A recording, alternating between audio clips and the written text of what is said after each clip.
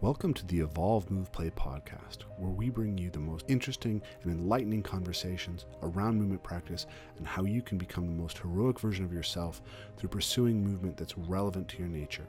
This is a podcast that's going to feature some of the top movers in the world, some of the most amazing movement thinkers, and people from fields that are related to movement as far afield as evolutionary theory, strength and conditioning, and everything in between. So if you're interested in movement, please stick around. And if you like our work and want to support it, please consider supporting us on Patreon, because this podcast is completely listener supported. We don't want to take any advertising. We don't want to interrupt your experience of watching the show. So what really helps us get the best thinkers on, have the time to put these together, have the best quality for you guys as far as audio and video is your support. So please consider supporting us and enjoy the rest of the show. Welcome back to the Evolve, Move, Play podcast. My guest this week is Ryan Ford. Ryan is one of the earliest adopters of parkour in North America and probably the first person to start teaching parkour here. His parkour programs through Apex Movement have become some of the most successful around, and he's one of the most interesting people for me to talk to about the technical aspects of parkour, about how to develop athletes, how to train them both on physically, mentally, technically. Lately, our podcast has been very focused on the sort of philosophical side, and I wanted to bring Ryan on, someone who get us really into the meat of the practical side. So this is actually a really fun conversation. I super enjoyed having Ryan on, and I look forward to sharing this conversation with you. Before we do that, I just wanted to mention that Return to the Source, which is our premier event of the year, has just had a couple spots open up because a few people had to cancel for various reasons. So if you're interested in that, you should get in touch with me as soon as possible, because this is an event that fills up very rapidly. So if you're interested in that, just go to evolvemoveplay.com and look up Return to the Source. We'll put that in the show notes, and we look forward to you. So without further ado, though, Ryan Ford. So welcome on the podcast, Ryan. It's really great to have you. So I thought that I'd share a little story. So the last time that I hung out with Ryan was 2013, 2014? Really? That long ago? It feels like, man, that's a long time ago. We spent a lot of time together, but the last time we got together, I remember we stayed up late into the night analyzing broad jump videos using the latest software that you'd found. Yeah, that doesn't surprise me. And that's kind of like how I think about you is as one of the few guys in the community who really likes to geek out deeply on the kinesiology and physiology and everything to do with how we build the skills of an athlete, how we build the physical attributes of an athlete that are going to allow them to do that. So that's why I wanted to have you on the podcast today. So I'm curious, just to start with, you are you may be the godfather of parkour in North America, in the States, right? You've been doing it for how long now? I think I started 2004. So there might be like Frosty or a few other people a little bit earlier than that. But yeah, it was one of the Colorado scene. I've seen it grow from basically just me to probably thousands of people now. Mm-hmm. So you were one of the top athletes in the beginning of the scene. I remember your videos early on, super smooth. You were, I think you were the first guys in the States to get invited onto Urban Free Flow. Is that correct? The actual team, I was never on that, but I used to do a little bit of like writing and stuff for them. Okay. But yeah, actually back then it was definitely not as hard to be a top athlete. So yeah, I used to be good, but the people who are good nowadays definitely surpassed me in many ways. For sure. I mean, that's just the nature of a sport going from an extremely small talent pool to a very large one. Yeah. But so you've been doing this for 15 years. And you kind of had that period where you were one of the premier athletes and then had to step back from that. You had injuries in your ankles that were holding you back. And then you've been busy building. How many Apex movements are there now? Yeah. So I guess the reason I kind of stepped back is a few reasons. I think maybe a little bit of burnout, but also shifting more of my energy into developing myself as an entrepreneur, as all these other things besides parkour. I am a big fan of not just being single faceted, like just parkour. I wanted to learn about strength training and entrepreneurship and technology and a lot of these other things as well. So In addition to that, yes, I also did have a left knee surgery for runner's knee, and I had a right ankle surgery for anterior ankle impingement syndrome. So I did 10 years of soccer. I did high school football and track and field, and then 15 years of parkour. And I didn't even know what mobility was until I was like early 20s. And I had extremely tight ankles. And I think that led to a lot of my injuries and issues. But yeah, nowadays I am actually getting back into training, and it's definitely more just for fun and for myself nowadays, which is actually a huge relief. I think a lot of people tie up their identity to their practice and their training. And once they lose that, or once they're not able to do it as well as they used to, then it's like this whole crisis.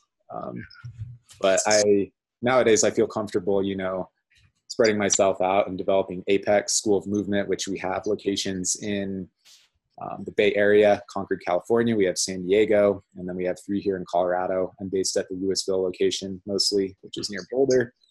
And we also have Denver and Fort Collins. And then we're trying to build our online education and stuff through Parkour EDU, which is our online platform. And yeah, just lots of other projects and random things here and there along the way. Very cool. So having been in this game for a really long time, having sort of reached a peak and had to come down from it, what does your practice look like right now? It definitely changes a lot, but I think at least this past year, as I've started to get back into more of the training that I like to be doing and the frequency and all that, I'm having a lot of fun just running speed courses, honestly. Like, go outside, find a few checkpoints and designate it, set the course, and just run it like 10 times and see if you can get it faster. And I think that's just a really, I'm an objective guy. I like to measure things, and I like to see myself improving on a speed course. And if you're also feeling uncreative, it's like these interesting movements just arise out of, refining and running that speed course over and over. So I like to do that a lot lately. And also, just like the general lifting and strength training, your deadlift, your squat, climb ups, balance, a lot of those kind of key skills. So when you, how frequently a week do you train like skills and then strength and conditioning? I'd say usually I'm doing dedicated strength training like twice a week right now. And then the other training I do, it really depends. I'm not trying to be like the elite athlete right now, so I'm not following like a strict routine. And I'm sure like when you're trying to run a business and like you've got a family and all these other things, so it's probably similar to my situation, which is it kind of depends on the week. But I also get to be around a lot of amazing athletes all the time, so I'll jump in with them and try to keep up and just have some fun. And it's definitely a little more playful nowadays. It's, like I said, for fun and for fitness, mostly for my training. But I'm still really into the idea of helping others attain their goals, whether that's winning speed competitions or trying to get into, the SUT industry or performances, or developing them as a coach, or, all these kind of things. I would almost rather help somebody else reach this high level than pursue it myself at this point. Okay, cool. So that's something that's interesting to me that I specifically wanted to talk to you about.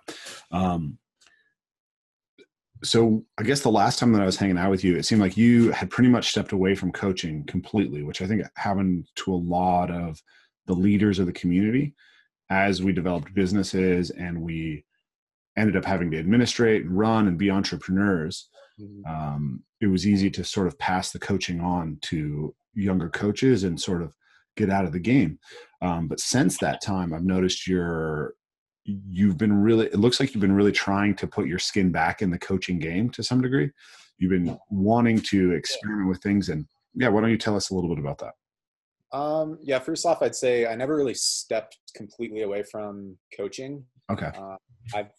I've run, I think, like 20 or 30 coaching certifications at this point, and we do those every few months. So for the past, 6-8 years, I think, I'm doing that. And that's like 24 hours of coaching packed into 3 days, which, as you probably know, it can be very draining. Yeah, absolutely. But even if I'm not teaching like the regular, classes at Apex, I was still doing those. I've still been doing random seminars here and there. And then actually lately, starting in last December, we launched a parkour strength program at Apex Louisville for the first time ever. So that was kind of, and I'm still teaching that twice a week, Tuesday, Thursday. It's more aimed at, so most of the classes at Apex are more like 80% skill training with 20% physical training, a little like a short workout thrown in at the end or something. But we're trying to flip that with the parkour strength program. It's more based on the physical training. It's more like 80% physical training, but with 20% skills kind of mixed in there as well. And particularly the keystone skills I find for parkour to be at least the strength-based skills. Your climb up for upper body pull and push. You've got jumping and landing for your legs. And then rail balancing, I really like just kind of as a general foot placement and awareness and accuracy and all that can carry over into everything. So we're doing a little bit of that in every parkour strength class, plus a little bit of lifting, like your deadlift, squat, weighted chin, weighted dip, these kind of things, mobility work.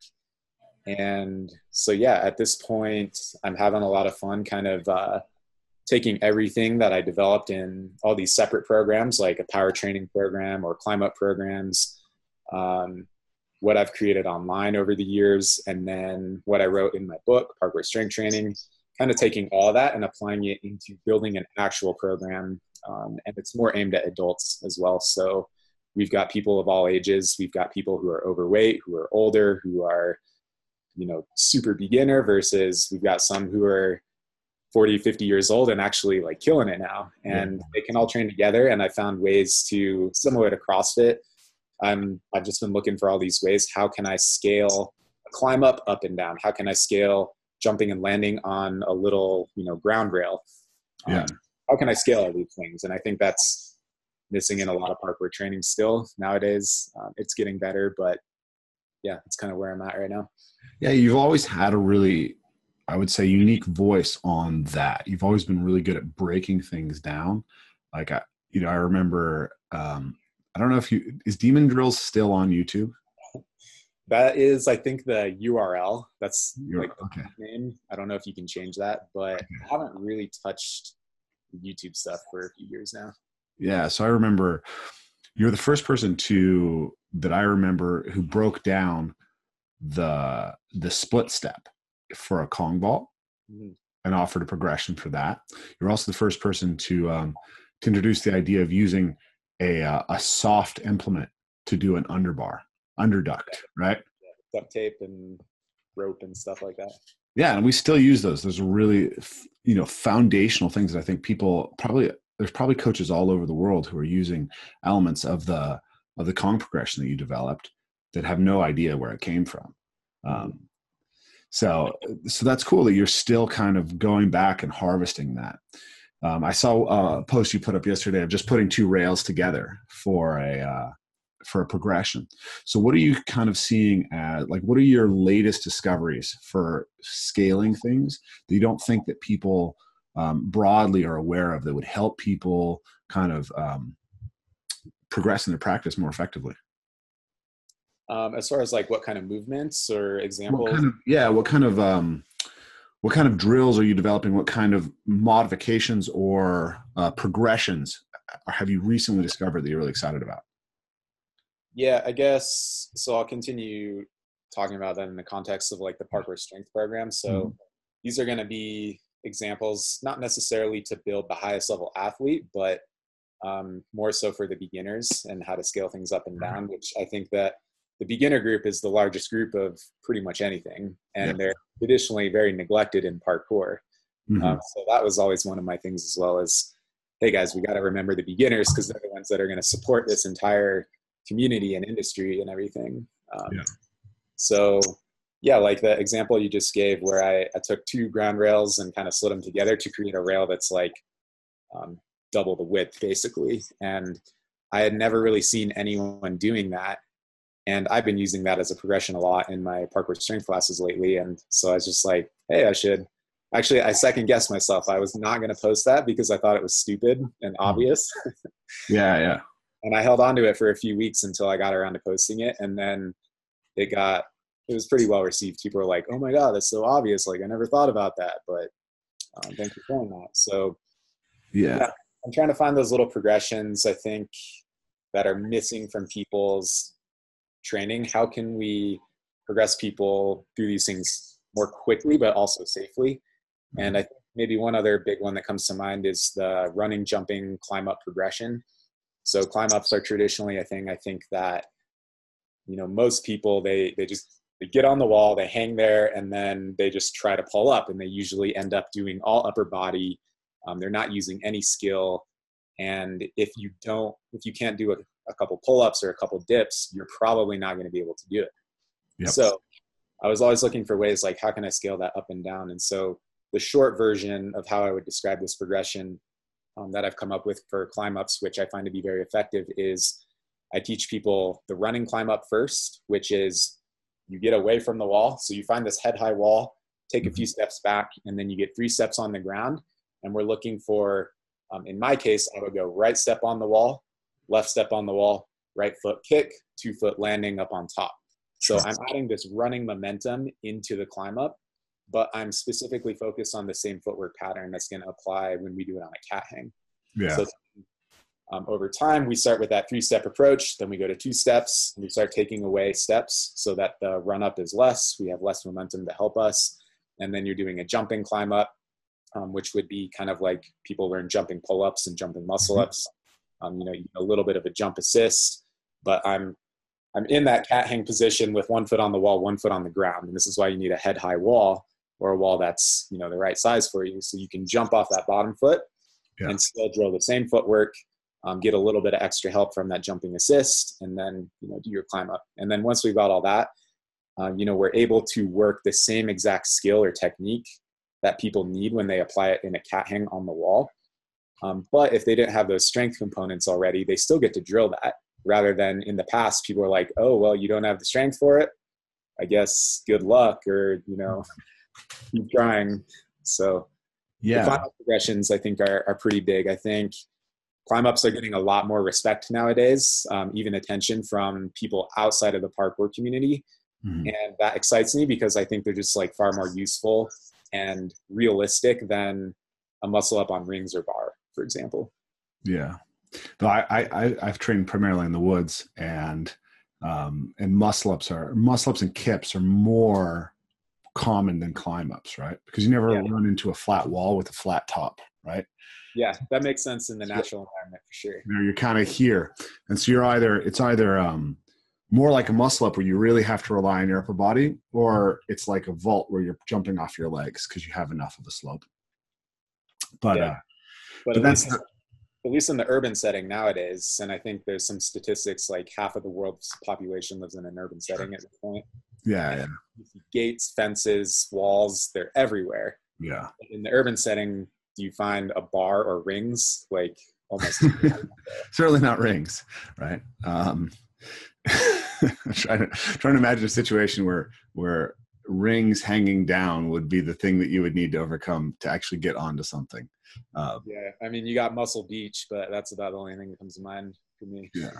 But I guess the idea with the rings is that they donate well to other tasks because they allow you to move through specific ranges of motion and challenge the nervous system through the instability of the rings. So do you use ring muscle ups to assist with your climb up training, or how do you kind of view the relationship between these 3 skills? Yeah, so at least in this parkour strength class, I definitely bias most of the training to the wall because I find that to be most useful in parkour. I'm still a big fan of bar and ring muscle ups, despite the amount of shit that I talk on them. Yeah. However, I guess, I don't use them a ton anymore.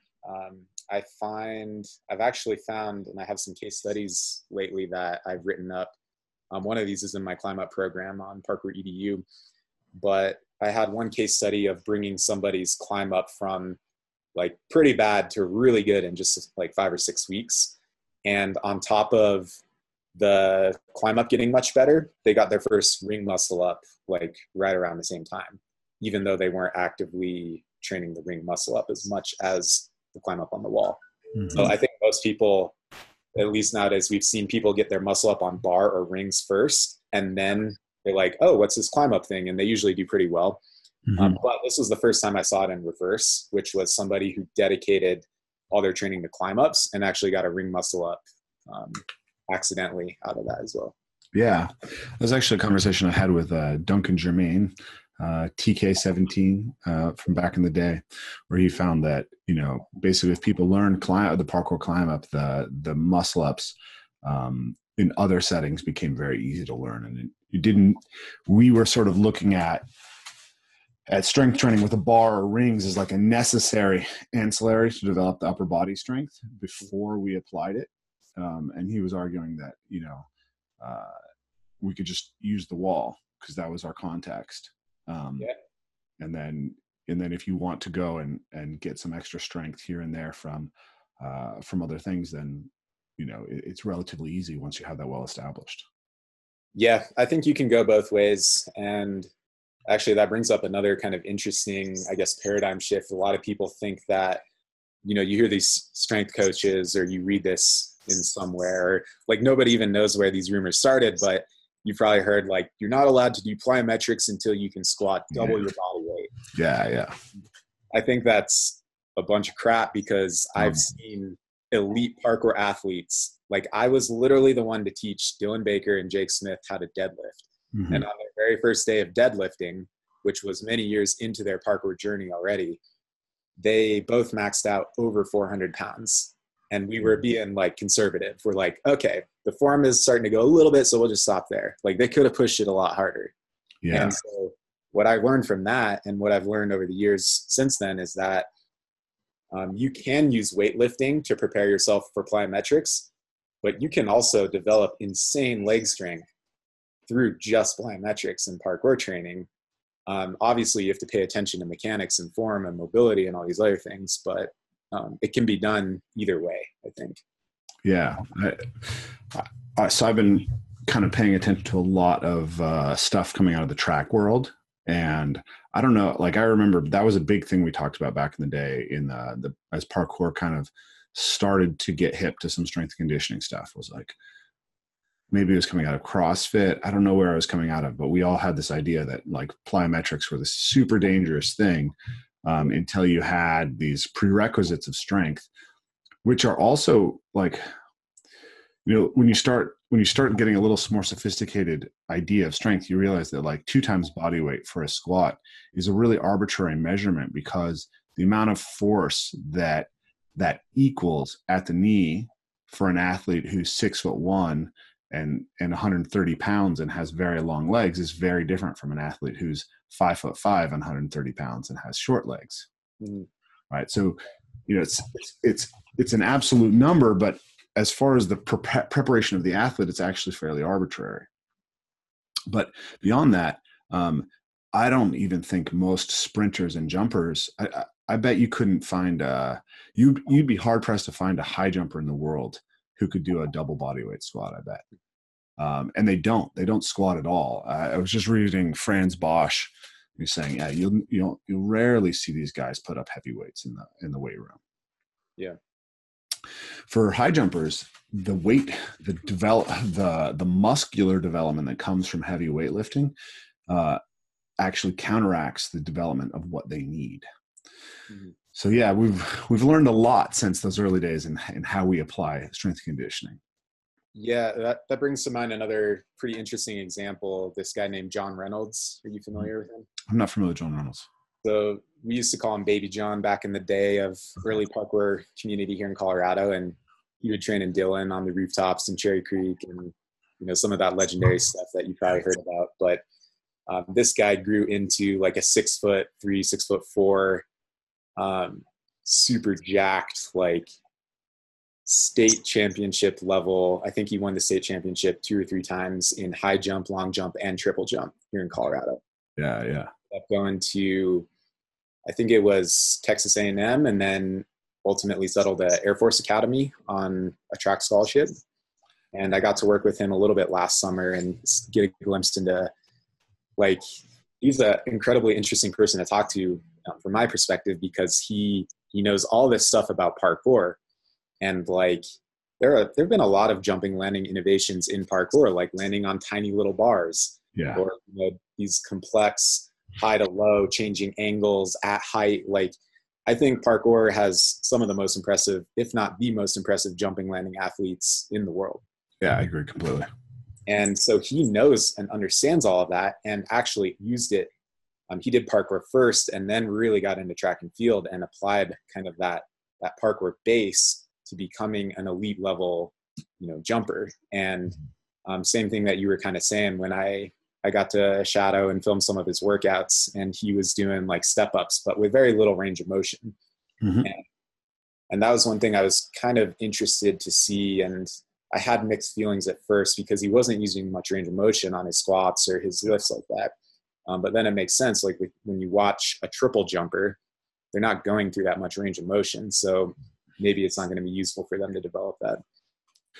Yeah, and they need, a lot of the guys I've talked to from the track and field community, they don't squat very deep because their hips just never drop that far, and they don't really want them to drop that far. They want that stiffness, and they have to replicate these extraordinarily high loads. Like people don't realize that if you can long jump 25 feet, you just can't replicate that type of force in the weight room very effectively at all. Like you're talking 12 times body weight potentially going through your hip.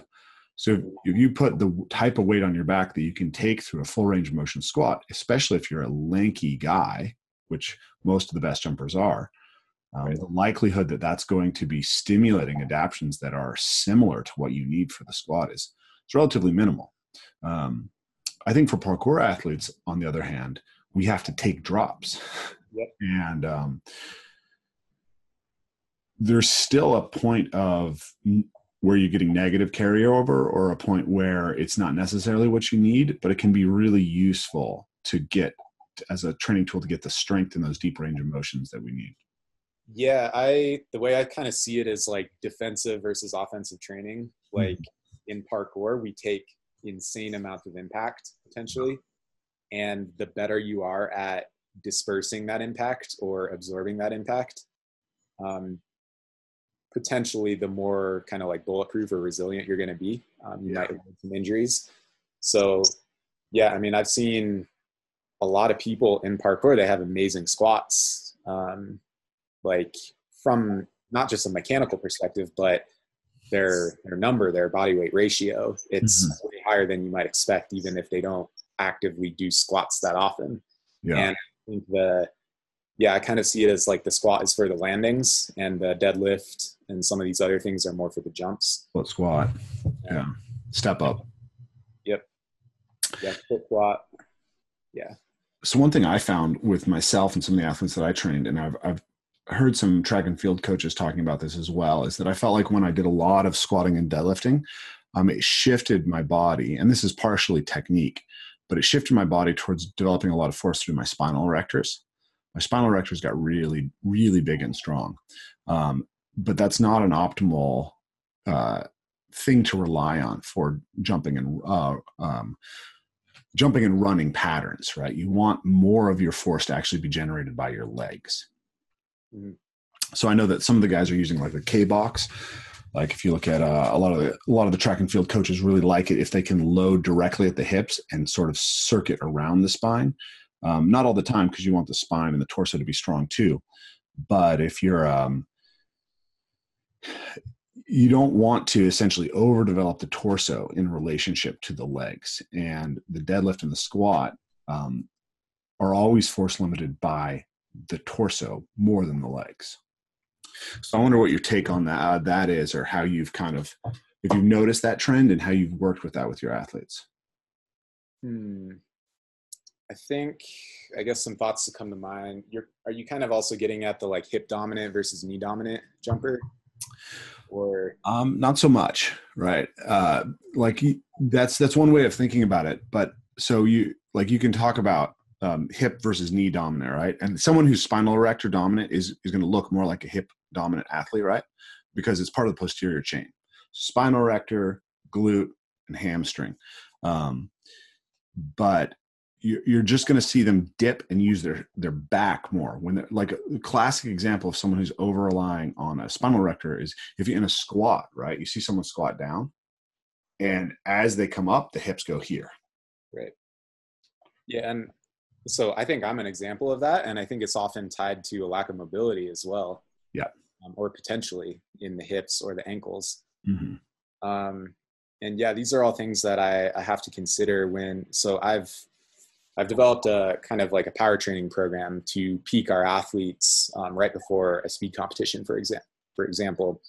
Um, and traditionally in parkour, these events or competitions are usually given with a bit of short notice. And so you don't have the luxury of periodizing and programming like from the whole year perspective. You're just kind of, you got to be ready to go in a shorter amount of time. And so what a lot of the athletes here locally have been doing with me is we'll do like a 6-week power peaking program, and then try to finish that with a couple weeks before the event so they can, recover, recuperate, or shift their focus to skill training a bit more leading up to the event while maintaining the power levels as well. So when I'm looking at, I start with a base template for that program, and then you're familiar with Sparta Science, and Yeah. I think it might have been you that originally I turned you on to them. Yeah. Yeah. So I love a lot of what they do. It's also kind of hard to figure out what they're doing sometimes. But I've been tested on their force plates 2 times now, and I've got to, talk and work with them a little bit and start to figure out like how are they using this technology to optimize people's training. And I don't have a force plate yet at Apex to go through some of the same diagnosis, but knowing what I know, if you understand the principles of that system, the Sparta Science system, and how they're determining like who does what lift and, what position should function in what way and what force time curve pattern are we looking for, there's the load, explode, and drive, right? So the load is like the eccentric force. How quickly can we get ready to generate the force? And then the explode is how much force can you put in, and then drive is how long can you generate the force. So by playing with some of these variables, I'm still kind of conflicted on what's the best for parkour, because I think if you had really high drive, it's almost like the people who, when they land on rails, maybe they're doing plyos or strides between rails, they're able to kind of like land and like be on there longer with a lot of control, and it almost like widens their margin for error, which I think is a really great thing to have in parkour. However, it's not going to be the best way to do it on a speed course. So for the speed course athlete, they're looking more at like, ideally you don't really absorb at all on that rail. You just like hit it and you're off. And so that would be more kind of like training the deadlift, whereas the deep squat, like split squat, kind of mobility training where you're learning to generate force over a longer period of time, I think this has a lot of value for maybe the resiliency or like longevity. Thinking about myself, like when I land on a rail wrong and I like tweak my ankle, or I'm not great at dispersing that force over a long period of time because I don't have a lot of range of motion to work with.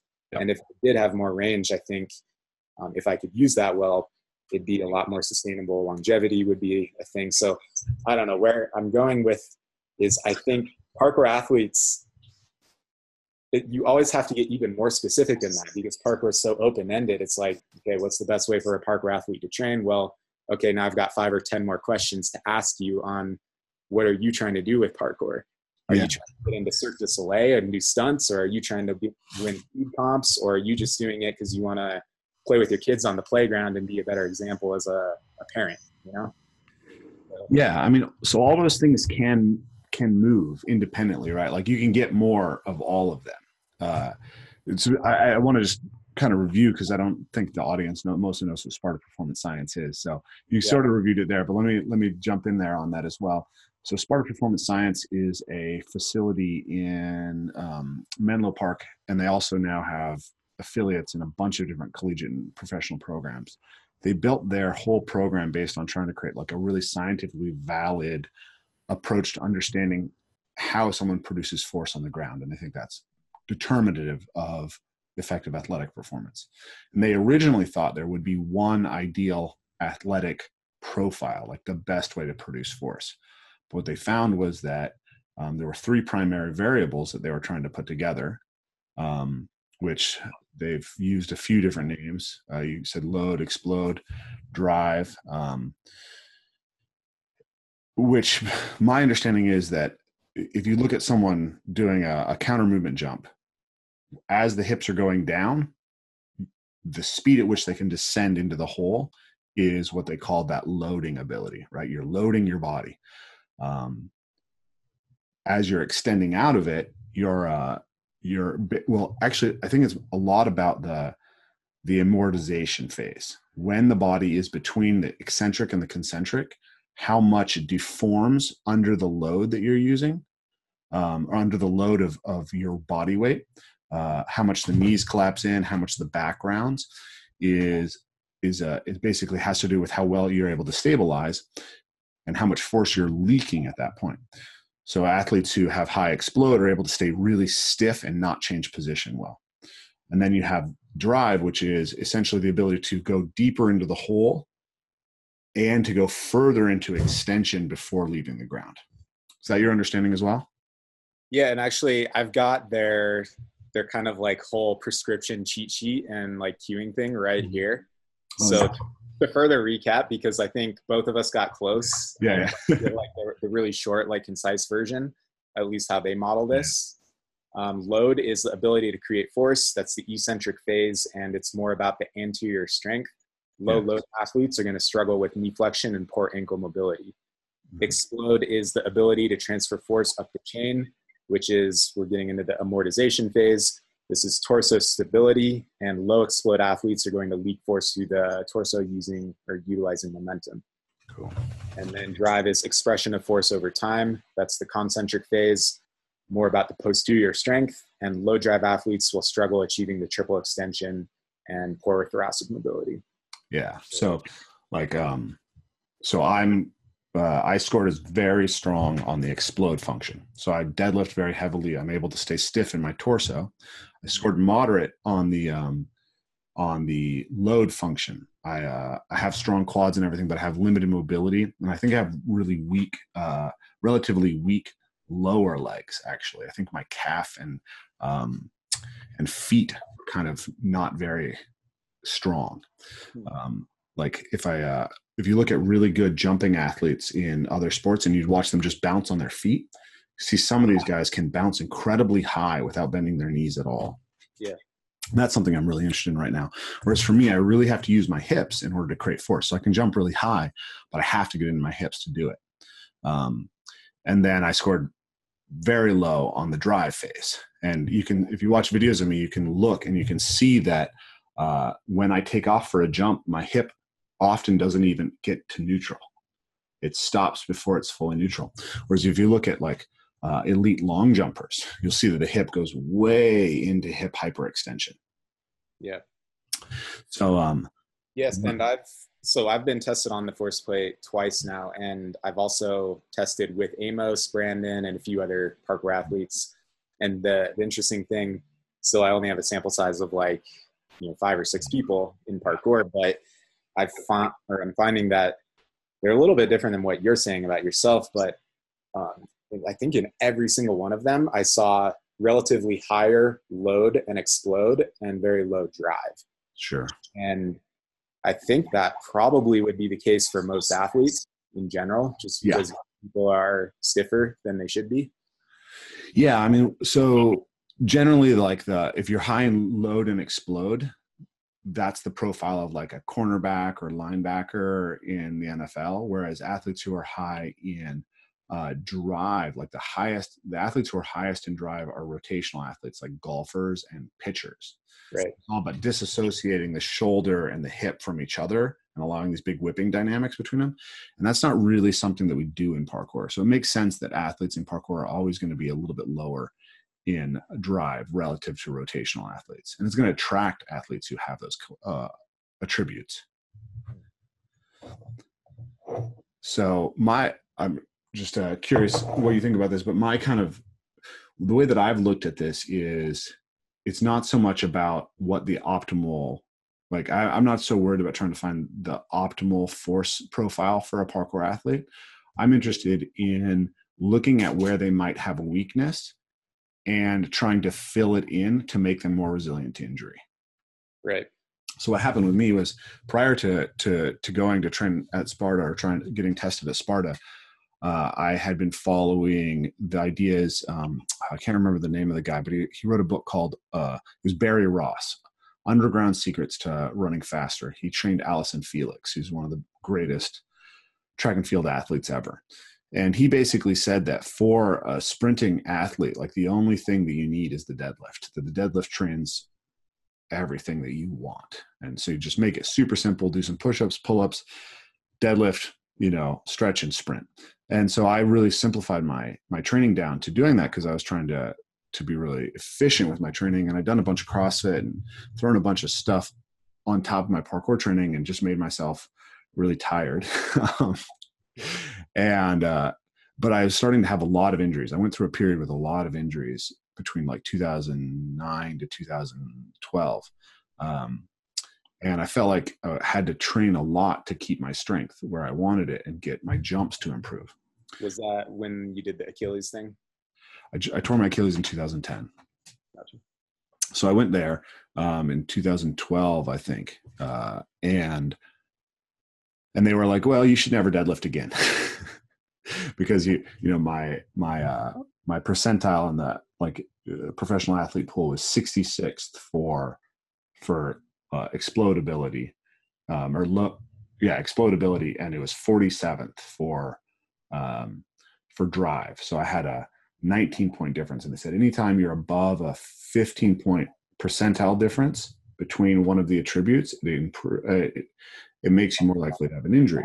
Right. So, and then the injuries that are predicted for an athlete who has insufficient drive and very high stiffness or explodability, so we could say that's kind of like mobility and stiffness, is precisely the injuries that I was having all the time: Achilles tears, ankle sprains, hamstring pulls, groin pulls. All your lower body injuries are associated with that profile that I had.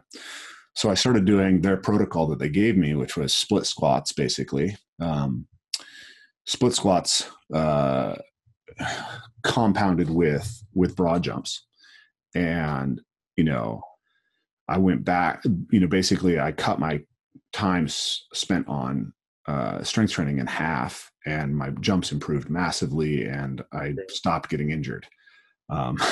And so I've used that protocol, or I've used the same principles with everyone I've done online training with. I look at their broad jump and their vertical jump, and I don't have objective metrics the way that they do. But I break it down based on that idea, and I try to fill in whatever's weak. Some athletes, it's like they just need to get stronger. It doesn't really matter. Right. Or some athletes have a great profile already, and you're just, okay, well, you can kind of play with whatever is fun. But for a lot of people, you'll see, man, they really lack some stiffness, and it's like a deadlift's going to be great for them. They really lack that drive component, and adding in some split squatting and some mobility work and working on those ankles a lot is going to be super valuable for them. Yeah. That's what I found.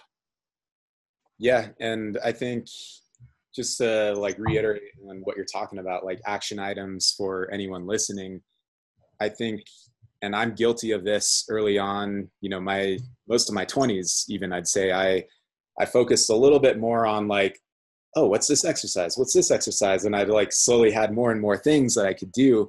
And now what I'm about is, subtracting and simplifying, strip down all the crap. You don't need 20 different exercises in your routine. You just need the ones that are going to give you most bang for your buck. It's like the 80-20 rule applied to training. What are the 20% of movements that'll give me 80% of the results? And so exactly what you're saying, I'm doing a lot of, depending on the person, we'll pick deadlift or squat or split squat. Maybe a couple other lifts I might consider, but those are the main ones. And then I like to pair those up, at least for the power development. We'll have depth jump for distance, depth jump for height, running box jump, or various kind of strides and bounds and things like that. And yeah, for legs, I mean, that's pretty much all we're doing for strength and power. Add in a little bit of mobility, depending on if they have tight hips or tight ankles or whatever, we'll kind of isolate that. But yeah, I think what more people need to remember is just like, hey, keep it simple. Like there are just a handful of things that can give you almost everything that you need to reach your goals. So it's good to remember that. Yeah. So 2 years after I went to Sparta, I like just decided to deadlift, and I put 365 pounds on the bar, and it came up real easy. And then I was like, I don't really need to prove myself anymore. Like I probably could have pulled it, but I just didn't want to get into the grindiness. I was like, if I cannot deadlift for 2 years and still pull 365, I don't think that I really need it. It's not the thing for me, and I'm staying strong. So I've actually been meaning to like make an Instagram post about that. I'm going to do a heavy deadlift and just say like, here's why I don't do it, but you might want to, because it might be the right thing for you. Yeah. And this is the thing that I'm really interested in is, the best lift or the best training program is always specific to the individual athlete. Mm-hmm. Exactly.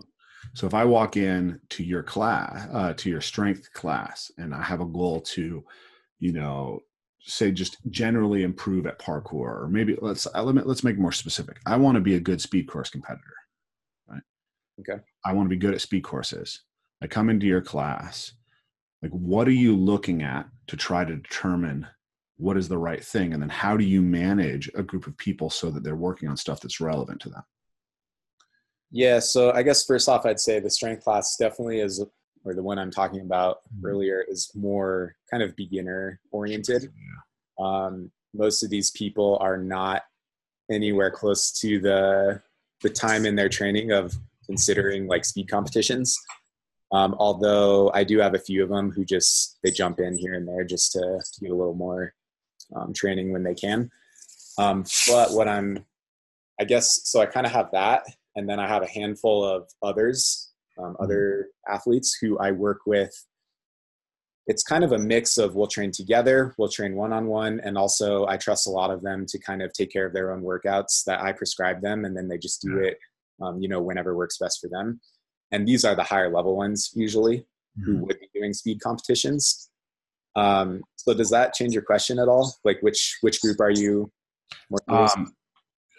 Break it down for us. I mean, just tell me what's going on for you in those things. I think either one's really interesting. Tell me what you do with the beginners, and then tell me what you do with the higher level athletes.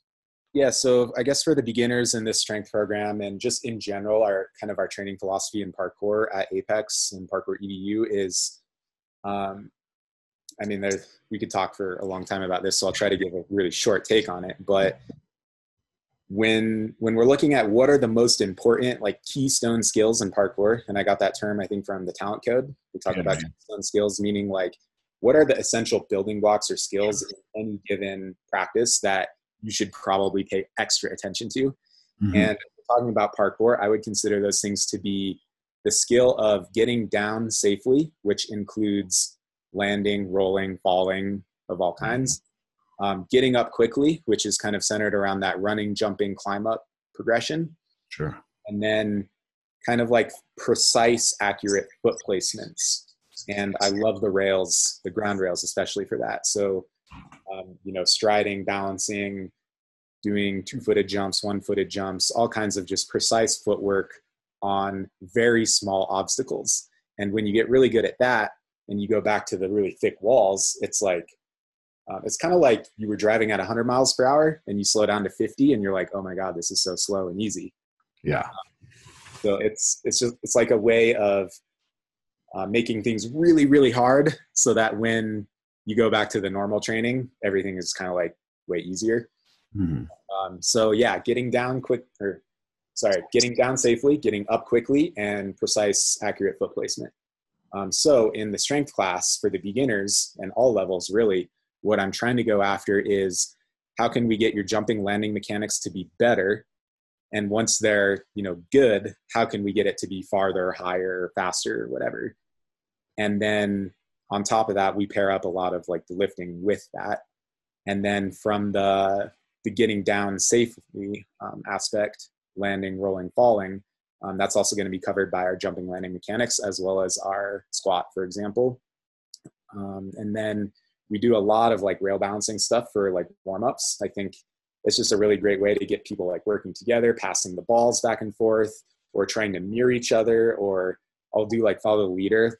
Just a couple of days ago, I was we'll get a big circle of rails. I'm the leader. I'm speaking everyone through what we're doing. It's almost like you could do a yoga class like this. If you had 50 rails, I could actually do a pretty cool class, I think, where everybody is just trying to keep up and do all these different flows on rails. So we'll go like, all right, now we're going to squat down, put your butt on your heels, grab the bar on the outsides of your feet. Now widen your stance, put your hands on the insides of your feet. Now we're going to pivot 90 degrees into a sideways facing low squat, stand up, pivot 90 degrees, facing back. So I go on like that, and everyone just tries to keep up. And if you fall off, you do a push up or something. And after 10 minutes of a warm up like that, you're actually like dripping sweat off your face, and it's pretty intense. So I like to do a lot of the rail balance stuff as well. I think that's also good for accumulating just more like odd positions, more strength and mobility in your ankles and your knees and things like that.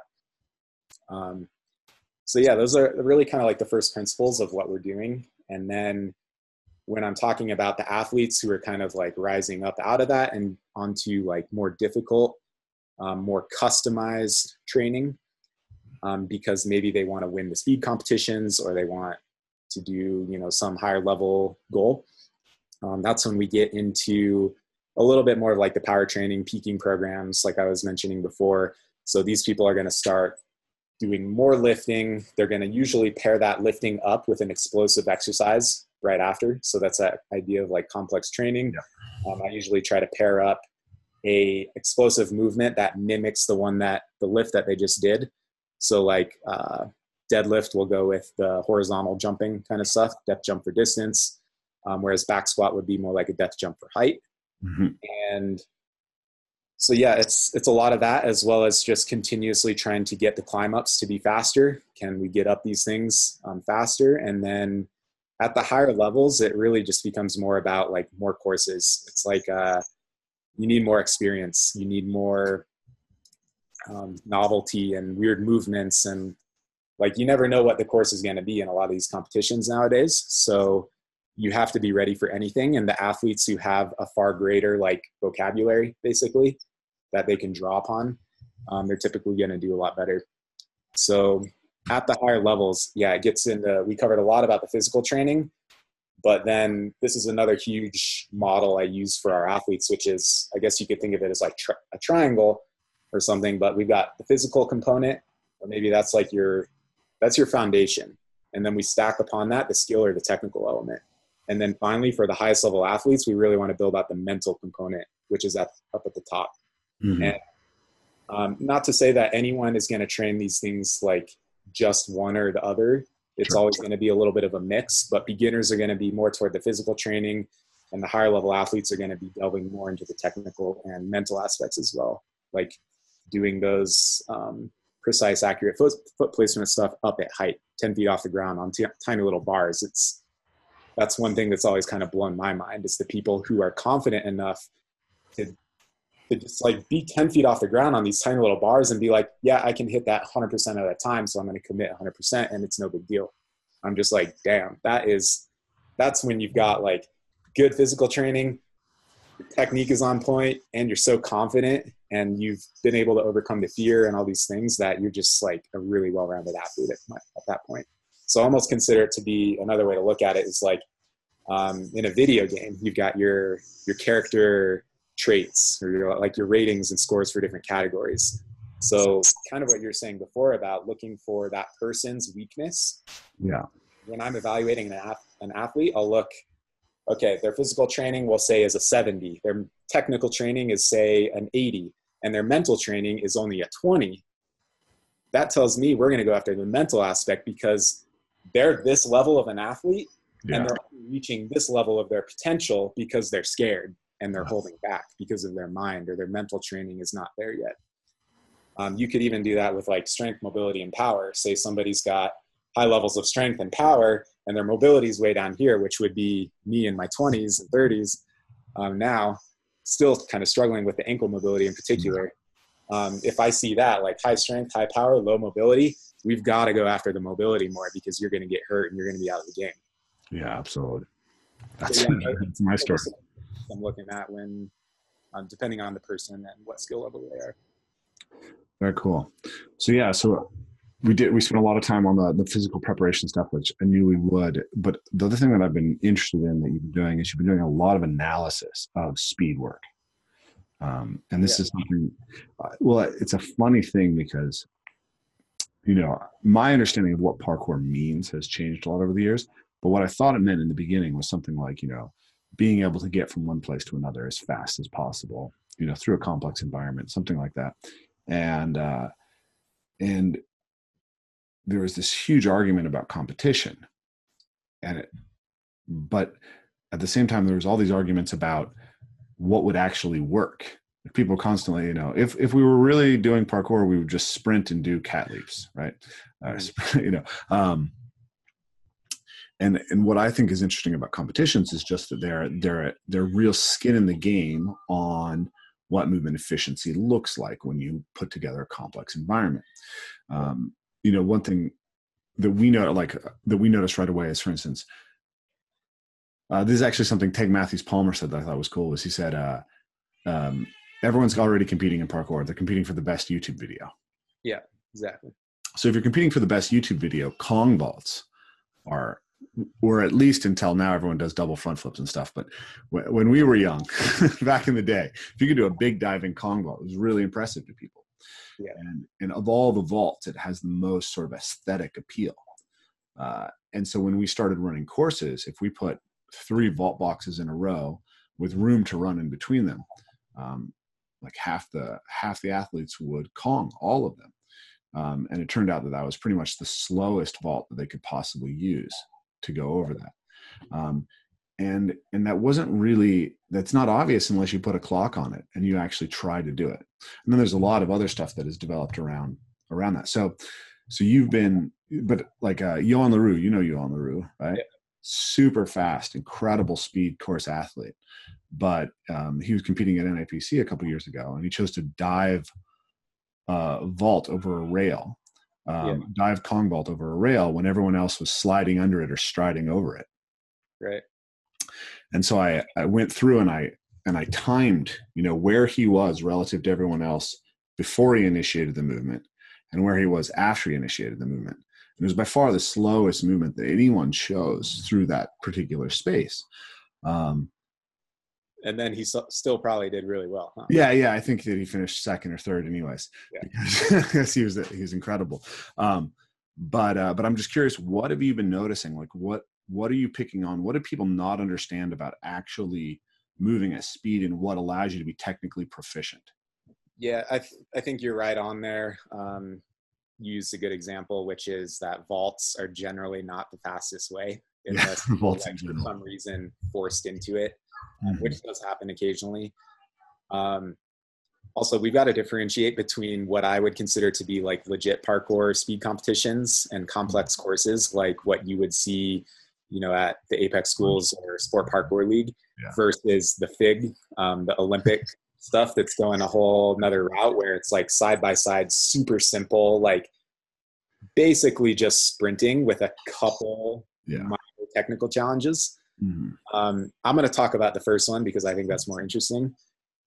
And so, I guess in addition to vaults generally not being super fast way to get over stuff, there's a lot more examples. And one thing I've been doing, which you can see on my Instagram, is I've been at a bunch of comps around here over the past couple of years with the gimbal and super slow-mo camera, like basically tracking people and filming every single run, which is like insane cardio, having to do that over and over and over.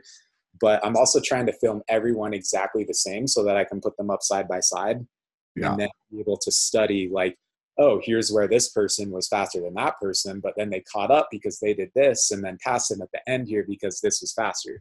So I think that's, like you're saying, when you get a stopwatch or like film analysis going, that's really the only way you can actually objectively analyze some of this stuff. And I guess there's tons of takeaways and every course is unique, but a couple other things that come to mind are actually climb ups, like avoid climb ups whenever. Absolutely. Generally don't touch your hands if you can avoid it. So a great example or comparison is in Denver, we've got this guy named Julian Frazier, who you should look up if you haven't. He's a former Division I track and field athlete who is now competing at a high level in speed competitions. Mm-hmm. Unfortunately, he hurt his hip at the last competition, so he's out for a bit. But he's basically he's the top tier locally now, which is saying a lot around here in Colorado. And then we've got him. He's like 6'3", 200 pounds, incredibly fast. Like I think he did hurdles and sprinting and jumping and he's an insane athlete. We've got a 17-year-old athlete named Seth Wang with us for I think like 7 or 8 years now, since he was a kid, basically. And he finally got healthy this year. He did a bunch of my training leading up to this, and he beat Julian by doing totally different movements in some ways. Mm-hmm. But the thing about climb ups is that if you can avoid it, it's usually going to be faster, but sometimes you have to do it. And if you don't have good climb ups, that's a huge separation factor among a lot of the athletes. So what happened in the recent competition that we had here in Denver is the second course, the finals course with Seth and Julian kind of in first and second leading into this. It had some really difficult climb ups that you could not possibly avoid. Mm-hmm. And that was where Seth Wang is going to excel. And even on the jumping, landing, leg stuff, Seth can keep up with this guy, Julian, who's way bigger, way faster, track and field background. But Seth is just I don't know, man. You saw the videos. You got to watch the videos to really appreciate what I'm saying here. But then there's some other quick thoughts is the whole idea of landing continuums. And I think Amos calls them mission continuums. So ideally, if you're jumping a gap, you would clear the whole gap and, be able to sprint out of it. But if you don't have the power, then you've got to land in a crane or a half cat or even a cat leap. And then you have to do a climb up and all these things slow you down. I think generally taking less steps or less strides, cutting out the extra wasted movements is going to help you go faster. Although that's not 100% always the case. Don't overstride. Yeah. Take no extra strides, but don't overstride. I don't know. I'm trying to think about it. What else comes to mind? It's just hard because every course is so different. And really on each course, all the athletes are kind of working together to try to solve the problem. So one of the things I've been working on, and maybe this is interesting to you and will fit in for you, is I've been thinking about flow, right? This concept of flow. And I've been thinking about, it's still kind of you can say, oh, this guy has good flow, but that doesn't really mean very much, right? We need a little bit more, we need a little bit more breakdown of that. We need to atomize that idea a little bit. So I've been sort of trying to break out principles. What makes one guy's flow look good, right? And then if you think about effectiveness, flow isn't even the entirety of what makes someone effective because you have speed and power. So I suspect when you're looking at Seth versus Julian, you're looking at an athlete who has more speed and power versus an athlete who can harvest more efficiency through being in the right position and probably changing his direction more quickly. It's an agility thing. So when I think about flow, I talk about rhythm, displacement, direction, structure, and decision-making, right? So when you're running, that's a basic gait pattern, right? When you do a Kong vault, that's a new rhythmic pattern. When you do a jump, it's a new rhythmic pattern. When you do an underbar, it's a new rhythmic pattern. So what happens a lot is if an athlete is really not as developed as they could be, they'll have interference in, say, the gait of the run prior to the vault because the brain is preparing this new rhythmic pattern. And then there's also this aspect of, so if you're running, the cadence is easy to control. But when you're running and preparing to do a jump, now you have to steer your body through a set of adjustments in your cadence and in your tempo and in the distance of your steps. And so your ability to do that intelligently is huge. If you're running up and you say I have 7 steps to do a run up, right? If you make small adjustments on each step, then you can have a very smooth acceleration into the jump. If, on the other hand, you don't grok where you need to be and how to set yourself up there until you're quite close to the object, you're going to have to make a major shift in your running pattern at some point. So you're either going to have a major stutter step or a major overstride to get yourself in the right position to finish those last few jumps. And that's going to be a big deceleration and disorganization of your pattern. So your ability to control your tempo and your cadence and your ability to move very effectively between these rhythmic patterns is huge. So that's one element. The next element is what I call the displacement. Basically, if your displacement and directionality are really closely related, but displacement is basically not moving up or down more than is necessary. Right. So like a Kong vault tends not to be very effective for going over a single medium-sized obstacle because it displaces your hips very high, and it has a very different rhythmic pattern than a run. A hurdle is extremely effective because it's a small variation on the running pattern that has the lowest displacement possible over the object. Right. Directionality is the direction of your inertia and your ability to control that. A hurdle is great if you're running in a straight line out of it. You have a perfectly straight directionality, but it's actually very difficult to control directionality in any other direction other than forward out of a hurdle. A step vault, a lot of people don't seem to recognize this, but you need to be really good at step vaulting on both sides because step vaults naturally circle you to one side. Right. And if you're going into a step vault on one side and you're going to try to circle out the other way, you're going to end up in a much more difficult position to harvest your momentum and keep going. So you have what I call directionality errors. And then actually I missed one, which is perception. This is really big. And this is something that I think might explain like someone like Seth Wang outperforming someone like Julian. The experience, and you talked about this, the experience that you have of going through these courses over and over again allows you to piece together where everything is in space. Move your eyes through the space as you're moving in an efficient way.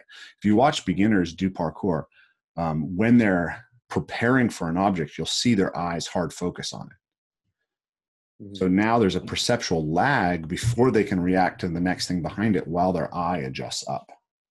Right. So you have to be able to hold things in space, and then you have to be able to anticipate where you're going to have to be looking and controlling your center of mass as you're landing. And so that ability to react quickly by having your eyes in the right places is really big. And also the movement choices that you make are really important in your ability to apply your perceptual abilities correctly. Anything that spins you or inverts you is really cool as a training tool to make you better at perceptual control, but really bad as an application because it's just harder to land a front flip and know what's happening, or a reverse vault. Yeah.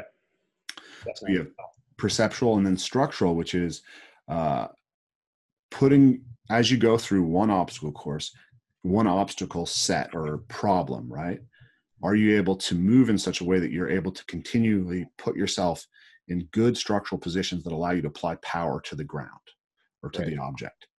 And so a lot of times an athlete, makes a bad decision that puts them in a place where their body can't produce power, or because they have a mobility lack, they can't move through the necessary movements and end up organizing their structure to move them forward. And then the last one is just that, like, not doing strides on rails when you don't have precision to do strides on rails, for instance. Yeah. Or confidence. So that's kind of the schema that I've been looking at. So I think it'd be really interesting to go back and look at that footage and study and say, okay, is the difference that we're seeing here between this athlete and this athlete because this athlete is perceptually more attuned, because this athlete has better control of directionality, better control of rhythm. And then when you're looking at like bringing in an athlete who's a former Division I track athlete, now you have someone who's got so much more power and speed to apply generally. Mm-hmm. Does that make sense to you?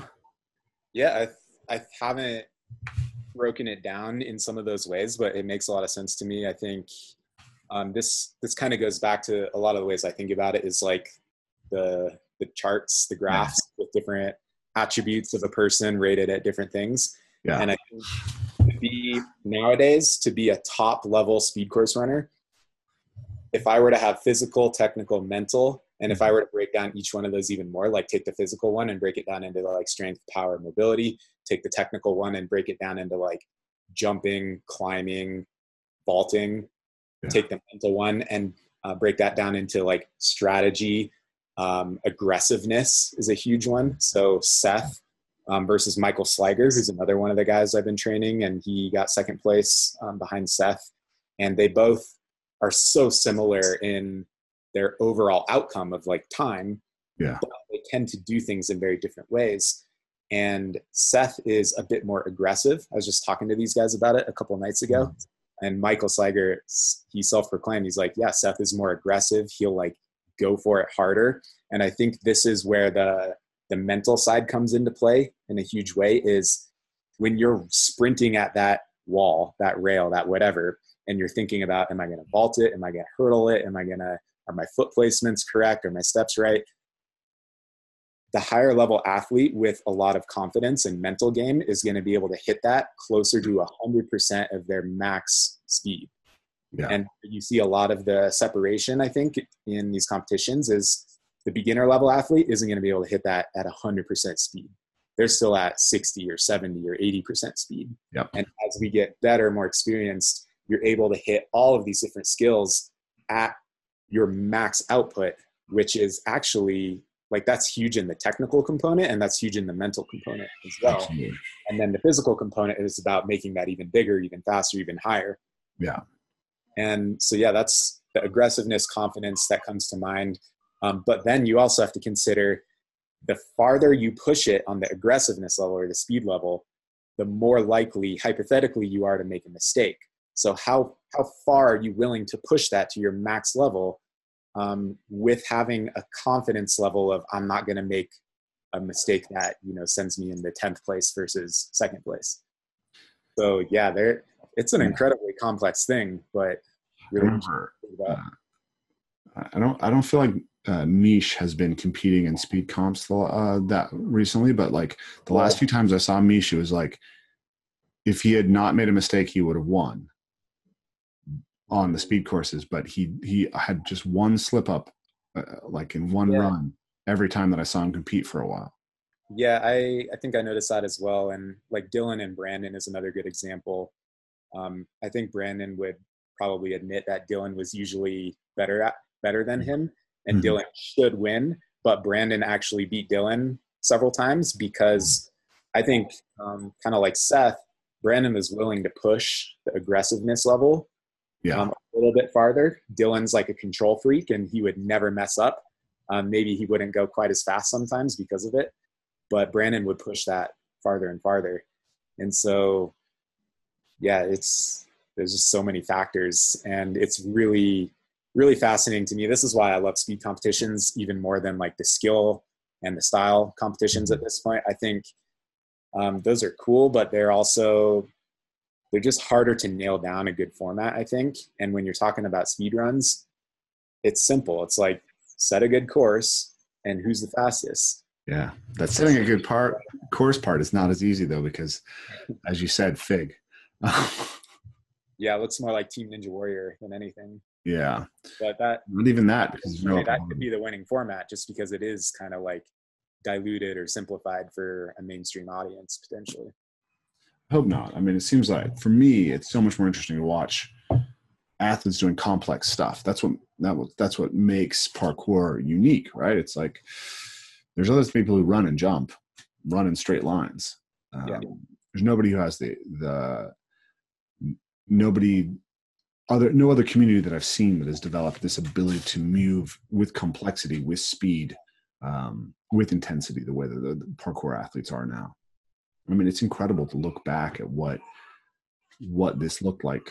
I remember the first, I think I was at the first competition, maybe the second competition you guys held at the old Denver gym with all the hobos outside. Yeah, the original. Yeah, which had a lot of Ninja Warrior elements in it, didn't it? That was right when that got popular. Yeah, back when it was still kind of cool, and people didn't get super jaded that it's a reality show first and foremost, and not a legit competition. And I mean, the confidence and the speed with which the athletes move and the complexity of the courses that people are developing, and the combination of complexity with amplitude, with the size of the things that people are doing, you know. Yeah, and the force that they're taking and managing and not getting hurt from. And yeah, it's pretty amazing stuff. Very cool. Yeah, actually, that's probably a good place to sort of to start to finish up here. It's been really interesting, Ryan. It's good to catch up with you. Is there any last things you'd like to share with the audience? I guess just to plug my own stuff. If you guys are ever in Colorado, come train with us here in Boulder, Louisville, Denver, Fort Collins. Also, we've got a lot of our online content going up at parkouredu.org. And I might as well drop another little tidbit here. We are currently developing an app. So we will be trying to build out our online content into an app form that'll be on iOS and Android. And we're also looking at ways to use this app for kind of like a play mode or game mode, which would be augmented or alternate reality, where you can essentially geotag a spot and even a challenge outside anywhere in the world, probably starting out with like public parks and also indoor, parkour schools and gyms. Mm-hmm. So we'll be able to set challenges, and people can like pull this app up and see where all the challenges are in their area, where all the cool spots are. And then they can, click on a video, try the challenge, earn points, badges, gamification, might even turn into some kind of competition in the future here. But I'm pretty excited about that possibility, where we've been in development for a little bit. Yeah. And, if all goes well, hopefully we'll see that a little bit later this year. And in which case, eventually I could see that being user-generated challenges and spots and content from all over the world, so that if I'm traveling in Dublin, Ireland, and I want to know where some cool spots and challenges are next to wherever I'm staying, you just pull this thing up, find a couple challenges, go outside, try it, upload my challenge, compare it to other people, maybe even build in speed courses and stuff outside as well. So I think that could be a pretty innovative thing in the parkour world, and maybe even offer an alternative way for us to scale parkour and make it more accessible and engaging to people all over, whether you're training in parks or at a gym or by yourself or with a group. So that's one thing we're working on right now. We do have an amazing mobile app development team that we're partnering with. But if any of the listeners here are in the world of design or coding, or even anyone who has an idea on how this app could be even better for everyone, hit me up. I'm open to ideas, and we can still change the features and the functionality of this app right now. So let me know if anybody has some ideas, and I'm happy to talk more. Sounds good, man. Sounds like you got lots of cool stuff. And you didn't mention the Apex Movement Cert, but if anyone's a parkour teacher, Apex, your company puts on some great certifications. I haven't got a chance to look at the 101 or 102, but I have seen bits of the falling curriculum that you guys have and the climb up curriculum that you guys have. I highly, highly recommend it. So yeah, Ryan and his team have produced some really great stuff, guys. So go check it out, and they can find it all at Parkour EDU and apexmovement.com. Yep, that's it. Cool, man. Thank you very much, Ryan, for being on the show. I can't believe it's been so long. We'll have to do it again soon. Yeah, absolutely. Thanks for having me. Adios. Thanks for listening to the Evolve Move Play podcast. If you really like the content we're putting out, make sure to leave us a 5-star rating and a review. It helps tremendously in getting the word out about what we're doing. And of course, you really want to support us, you can support us on Patreon.